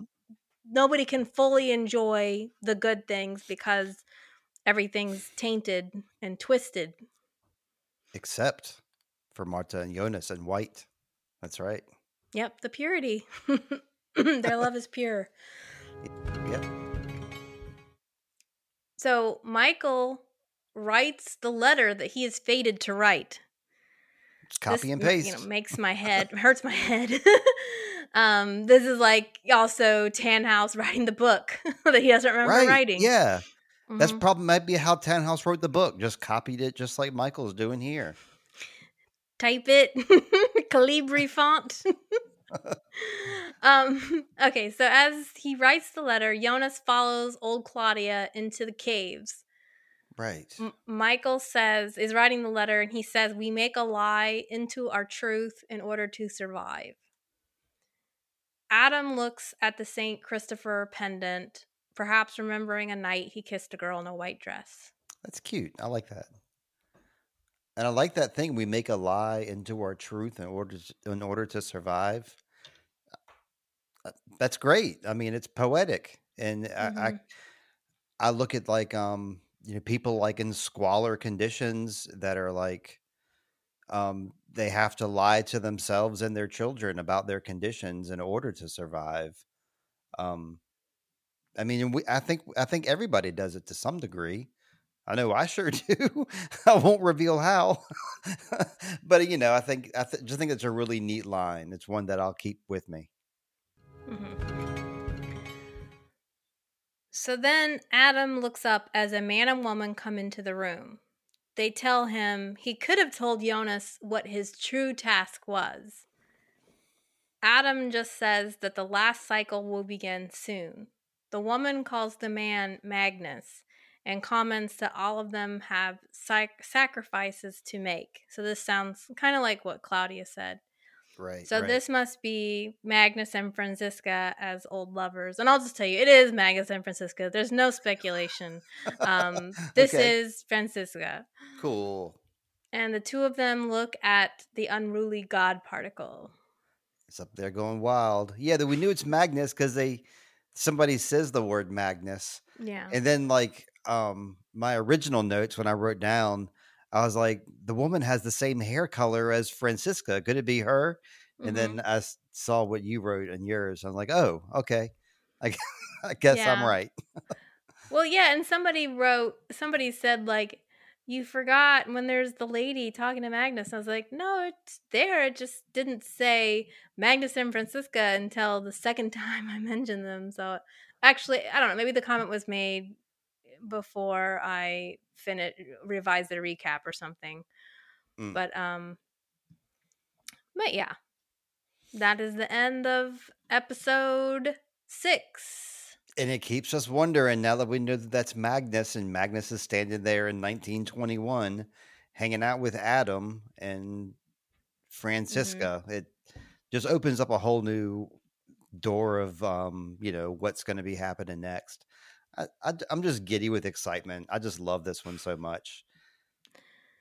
So now I'll ask you, Steve, is this the greatest hour of television ever made? And why do you think Oh, people like this episode so much? okay. I've seen a lot of greatest hours of television, Lindsay. I gotta say, um, Breaking Bad definitely had a great few hours of television in there. Game of Thrones absolutely did. Westworld absolutely did. I would say this would be in the top 10 of the greatest hours of television. I couldn't say it's the greatest. Um, but I definitely like this this week. It is absolutely the greatest thing I've seen. I can say that I'm with not great sure that certainty. praise is too high, Steve, but let's talk about it in context with the rest of the episodes. Why Okay. do you think so many people like this episode?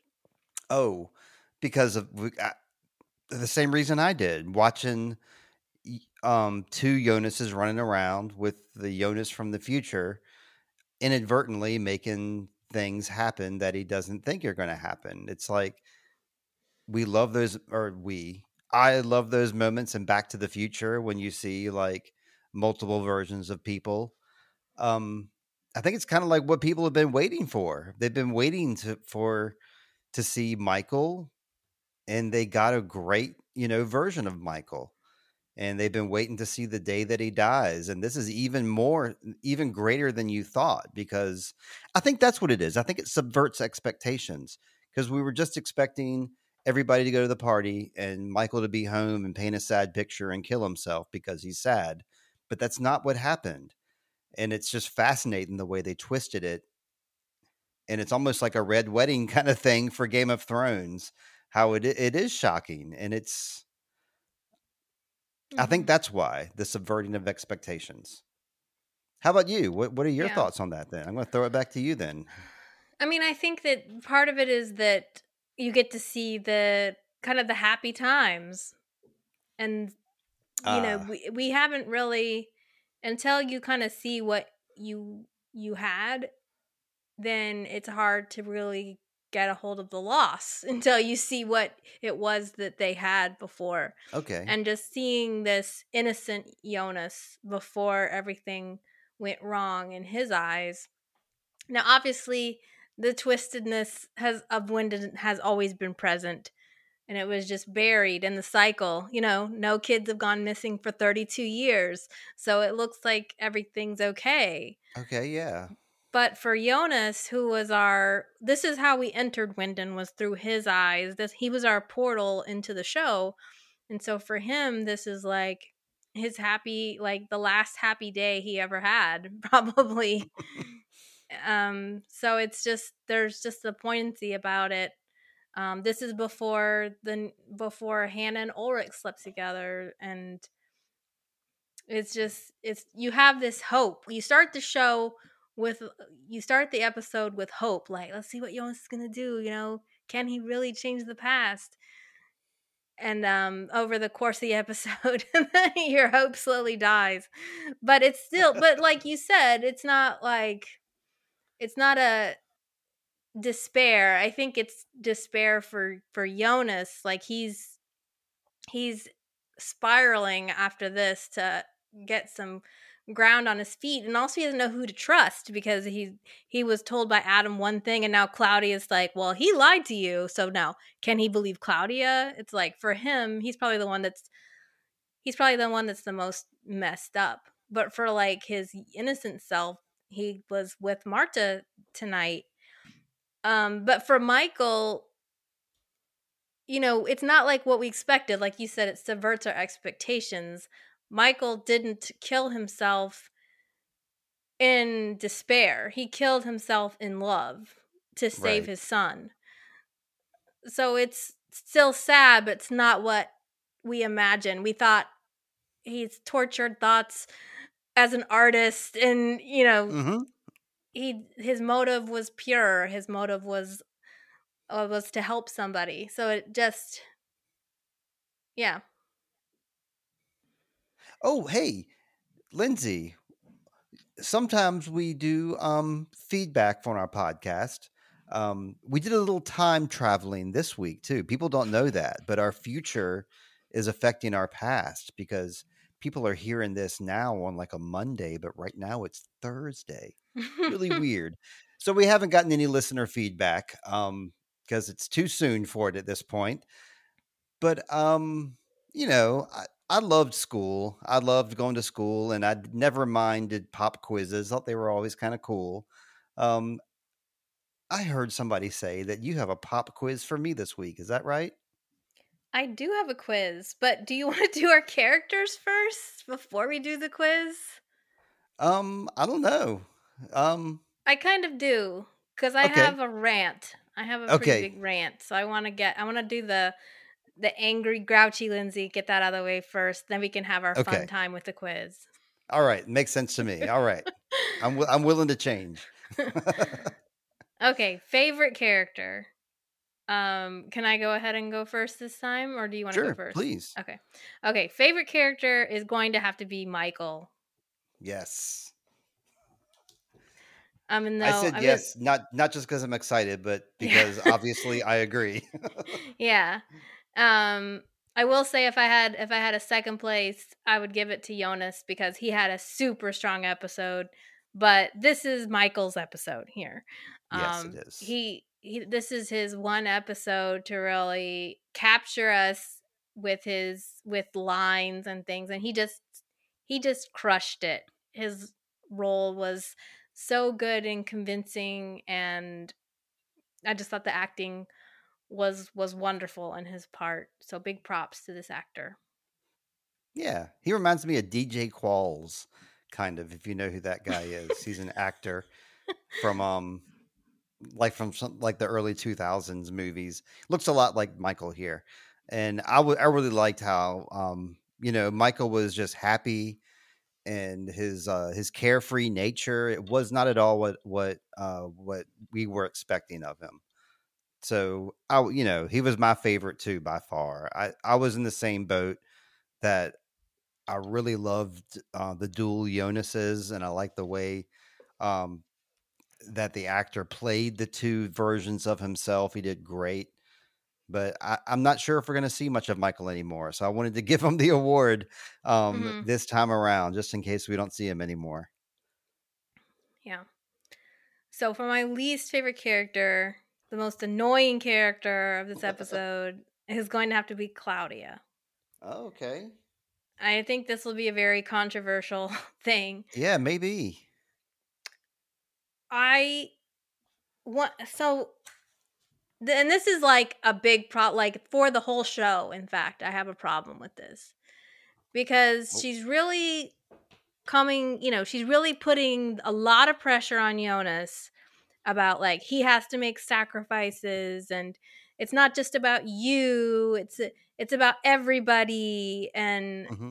but yet she isn't willing to make sacrifices. She keeps talking about Regina will be saved. Right. Like, what if Jonas feels that exact same way about his father? Sure. So I thought that her whole speech sounds really great, but she has her own selfishness that I feel like she's not acknowledging here.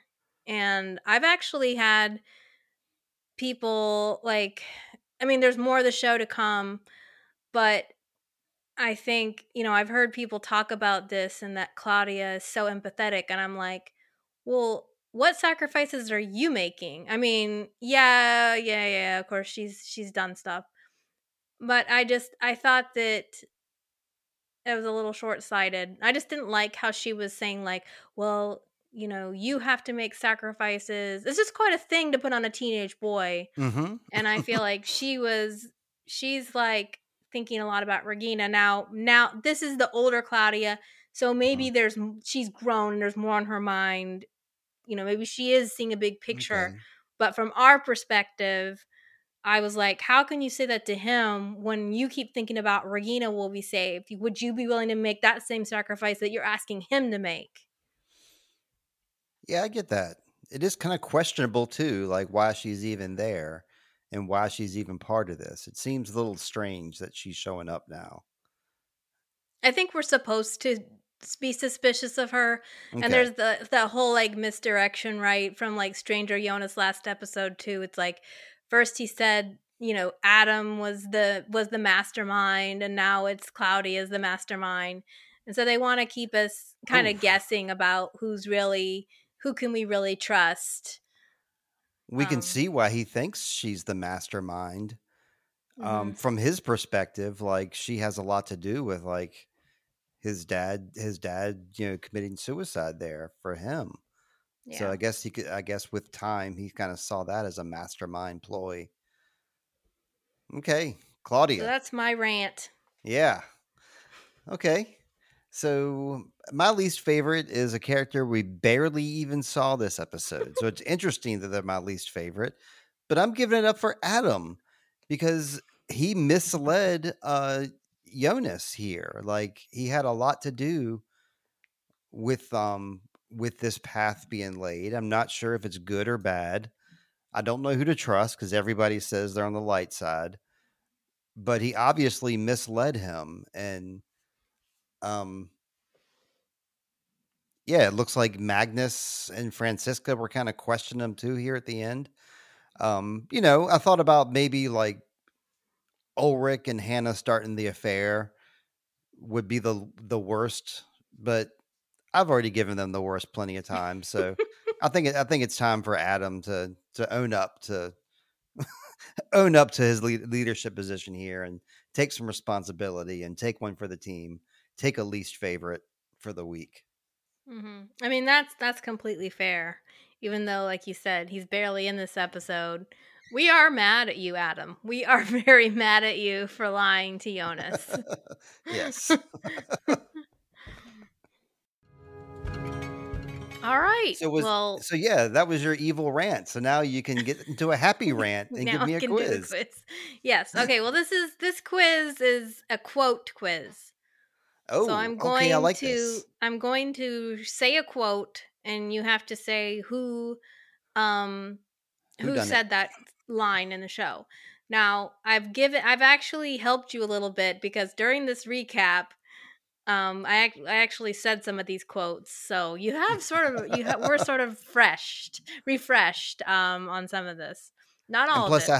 I have the benefit too of having seen every episode like 3 times, and have talked about it with you for hours, and then I've listened to our conversation. So I think I'm feeling pretty confident on this one. Okay, okay, well, we'll see. I have 12 quotes here. Oh boy. Okay. Okay, so here's the first one. We all face the same end, those who have long forgotten us. They do not judge us. In death, I am all alone, and my only judge is me. Okay, I take it back. I don't know. This sounds like something Adam would say. So, yeah, I'm gonna guess Adam. This is Marta. This is her Oh, doing the play. oh, okay. Play. Okay, that makes more sense now. Okay, you got me. First one out Okay, the bat. This is all gonna be a right. hard quiz. Viewers, play along. See how you do compared to Steve, and you can let us know at sweetchildtime at gmail.com. Okay, so then every now and then it's good to question those who question things.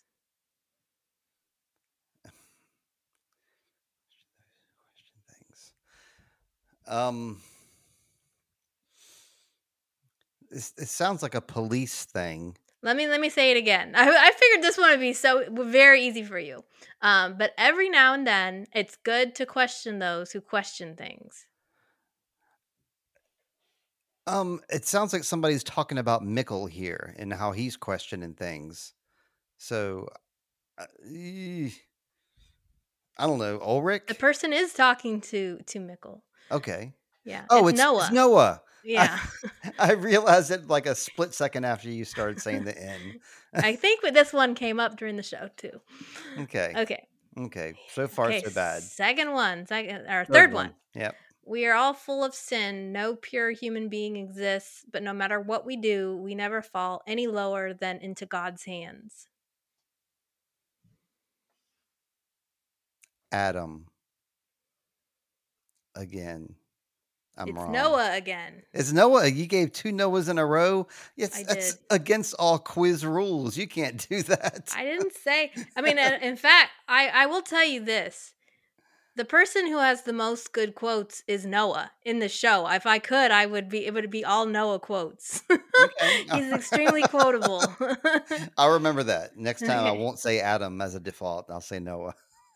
Okay. Have you heard of Master Zhang's paradox? I dreamt I was a butterfly. Now I've woken up and I no longer know if I'm a person who dreamed he's a butterfly or if I'm a butterfly who's dreaming it's a person. Yes. Thank you for refreshing my memory. Earlier this episode, it sounds like that's Inez talking to Mikkel. You're right. It is Yay. Inez. Our thinking is shaped by dualism entrance, exit, black, white, good, evil. Everything appears as opposite pairs, but that's wrong. Noah. No. Second, you have another guess? Adam. No. I feel like you're doing the Sunday school answer. Jesus, God. 'Cause they This usually one say is all the weighty stuff. this is Tannhouse. Say okay, say that one again, please. Our thinking is shaped by dualism. Entrance, exit, black, white, good, evil. Everything appears as opposite pairs, but that's wrong. This is Okay. from their conversations with the stranger. All right. Okay. Man, I was so full of false bravado when we started this quiz. I've only gotten one right so far. Okay. I'm still Well, this willing to is take like me punishment. trying to do like German like punk songs. Okay. What we know is a drop, what we don't know an ocean. Who's the Ah, first person who said this? Ike Larson. Burnt Doppler. Yeah, it is burned. Yep, I remember that scene. Good job. I actually forgot that he was the first person that said that until I, saw the quotes because like, whoa, okay. Oh yeah, it wasn't Ike Larson. It was her dad, whatever his name was. Mara Who? Franklin's dad. No, In it's not from 1899. 1899. Yeah, they said that a lot in 1899. No, it's from Dark. That's not. It's I not know, but in. absolutely 100% guarantee. It's like in the first episode they say that. That In heard Mara's 1899? dad says, yeah, Mara's dad says that to her one time when he's acting all creepy. I'm gonna have to look this up. I don't think Okay. so, but Everybody's okay. agreeing with me right now, shaking their heads. All right. I'm sensing it out there. This one, I'll give you a hint. It's the person was quoting a movie. Okay. When you grow up, your heart dies. I know the movie, it was The Breakfast Club. And the person who said it was Katarina as a teen. No. Okay, I'm wrong then. Who was it? Ulrich. Okay, as a When he's teen. talking to Hannah about the movie. He talks to Hannah about the movie and then Yeah, when they're kids. she's like, "Well, you could see it with me." And he's like, "Katarina." That's Yeah. right. Okay. We live next door to people we know almost nothing about, and behind one of those doors is my son. It could be anyone's door. The man behind the cash register, someone we invited for cake on a Sunday who plays with our children. I don't want to look away anymore, and you shouldn't either. This city is sick. Wyndon is like a festering wound, and we're all part of it. Yep, that was when Katarina went on her Rush Limbaugh talk radio rant. Yep. All right. Why not Forest Road? Oh, that's Egon. No, that was Egon asking Helge about Forest Road. That's right. Yep, Mm-hmm. yep, Mm-hmm. Well, he wrote it in his journal. He yep. said it. He said it to himself. Some things you just want to keep to yourself. Okay, I'm trying to remember the context of this now. Um, oh, it was Magnus. Mm-hmm. Yep, keeping his love life to himself. Okay. Do you believe in ghosts? The adults in my life seem to be haunted by ghosts and demons. The adults in my life seem to be wow. Okay. Yeah, I don't remember this one either. I'm gonna guess Francisca. Okay, I'll give you a hint. Okay. This person was reading a book that has the word ghosts in it. Oh, okay. That'd be Regina then. Mm-hmm. Yes, Okay. I got it. Time. Yeah, you got it. You got it. Time is always with you. Wherever you go, you carry it within you, and it carries you. It sees and hears everything that you do and say. Um, that does sound like an Adam thing or a Tan House thing. Am I It's wrong? Noah. It's Noah. Dang it. This is what he says to Helge, and then Helge says it to Claudia. Okay. Okay. Okay, last one. Oh, They say it's a piece of God, but it's a piece of the devil. that was Elizabeth doing her sign language. I remember that Elizabeth. well. Yep. Man, that was a tough one. That was great. I like that a lot. It inspired me. I want to go back and find some dark quotes and throw it right back at you and see how you can do it. And yeah, I guess we're at the tail end of our episode now. And hey, we're doing good on time. We're right at exactly at 2 hours this week. Um, Amazing. amazing. I guess for my plugs, you can find my band Intro Void on Spotify and Apple Music and all those other places. But that's my plug for the week. How about you, Lindsay? Well, I've got more Fantasia Fest reviews coming out this week. And next week, I'm going to be filming a discussion about Oppenheimer. So I did my review already and turned it into video, but I'm going to be doing a 3-person discussion where we talk about the movie as a group. Sweet. So look Nice. for That's that. going to be a That's it. YouTube, right? It is going to be no, it will be on the podcast, which Okay. you can now find on Overcast, Apple Podcast, and Spotify at one of my stories. So all 3 platforms. I'm continuing my campaign to take over all the world. But I had somebody tell me they only listen to podcasts on Overcast. So I was like, all right, I'll go on Overcast. Yep. You go where the people are. Right on. I guess we'll be continuing this next week with episode 7. Man, we're getting on the tail end of this season here. They only have 8 episodes this season. So we got We're 2 almost more. done with season 2, and we are over halfway done with the show as Right. well, because there's 26 total episodes, and today was the 16th episode, so we're over halfway done. That's neat. It's also a bummer because I want more episodes, you know? But there are other topics. What we know is a drop. What we podcast about is a drop. What we can podcast about is an ocean, Steve. There's oceans of topics we can talk about. There's so many shows to recap and so many TV songs to do cover versions of. So I got plenty of stuff ahead of me. Mm-hmm. Well, cool. We're going to call it an evening then. So, from us at Sweet Child of Time, we hope you always find water and shade out there. And, Lindsay, before I say goodbye to you, I hope that you always find water and shade this evening. Steve, I hope you find water and shade and a nice plate of tiramisu. Thank you. My favorite. Yum, yum. Bye. Bye.